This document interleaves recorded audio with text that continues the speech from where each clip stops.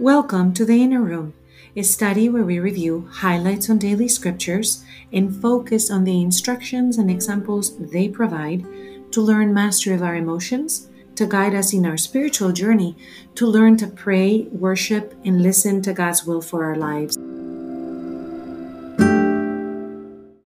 How is your Advent going? Have you made your proposal for how you intend to spend the next 4 weeks? Today we are looking at readings from the book of Isaiah, where we hear the prophet telling us that on the mountain the Lord of hosts will provide for all the people a feast of rich food and choice wines, and destroy the veil that separates us, and destroy death forever, wiping away the tears from our faces. And we can look at this mountain and know that the Lord has delivered. The prophet Isaiah wrote 700 years before the birth of Christ, and we have many writings from that time, and some of those ancient writings from other cultures as well. Just as reference, Socrates was speaking and they were writing his thoughts about 400 years before Christ, and we have stone tablets and things that were written much earlier from 3,000 years before that are in museums and we can find. So isn't it amazing that Isaiah is listening to the word of God, recording it all those hundreds of years before Jesus is born, and that they waited that long for the coming of the Messiah?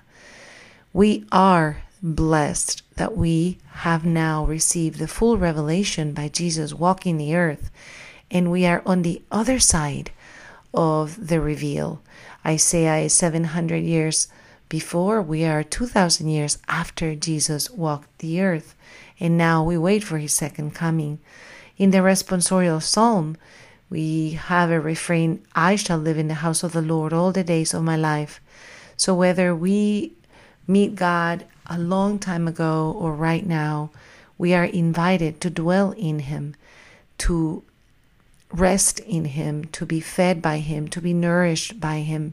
So what are the things that you are looking for in this Advent season? Do you need restoration? Do you need renewal?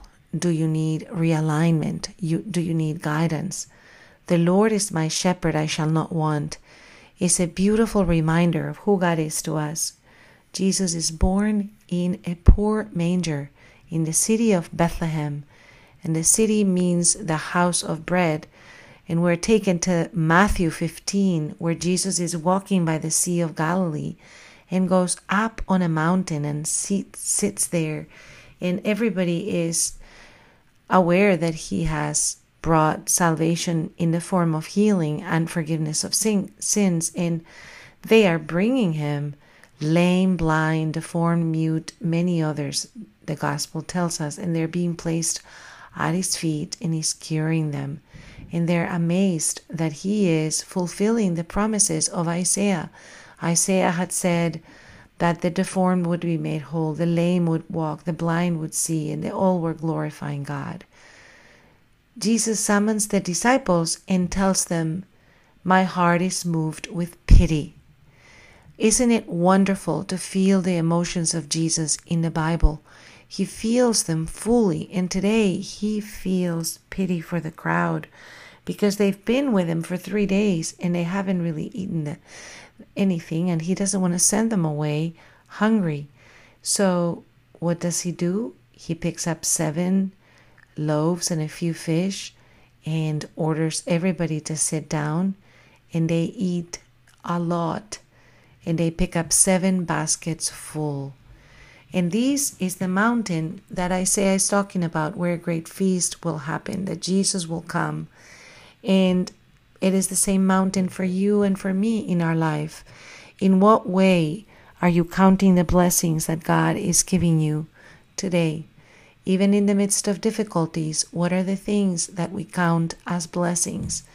We are entering into this season of preparation, and we have to be able to touch, like Jesus, the feelings and the emotions that we have and harness them by speaking them, by reaching out to one another and saying, just like Jesus is saying, My heart is moved with pity.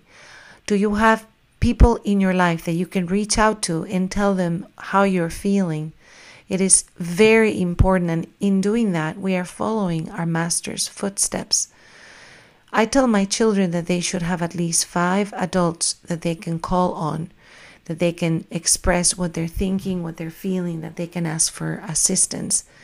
And that goes for us as well, that we have the ability to be forthcoming and truthful in expressing our true emotions. So let us pray together.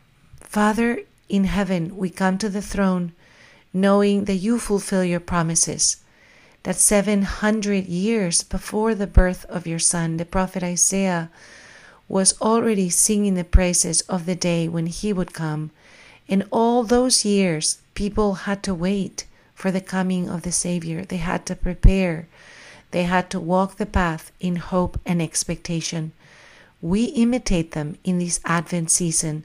We also walk, Father, in expectation and anticipation, that the reminder that you dwelt amongst us through your Son, Jesus Christ, is the reason for celebration, that you are coming to our hearts again, and we prepare them with praise, with thanksgiving, dwelling in your word, participating in the sacraments, adding extra prayers, extra acts of service, extra acts of self-sacrifice, to build self-discipline, to build the desire for your arrival with eagerness.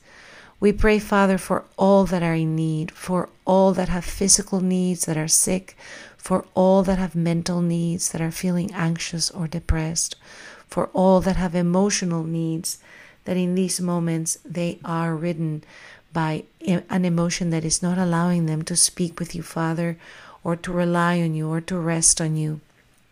We ask, Father, that you hear our prayers, that you bless our health, our marriages, our jobs, our finances, our families, our neighborhoods, our country. And we ask this in the name of Jesus. Amen.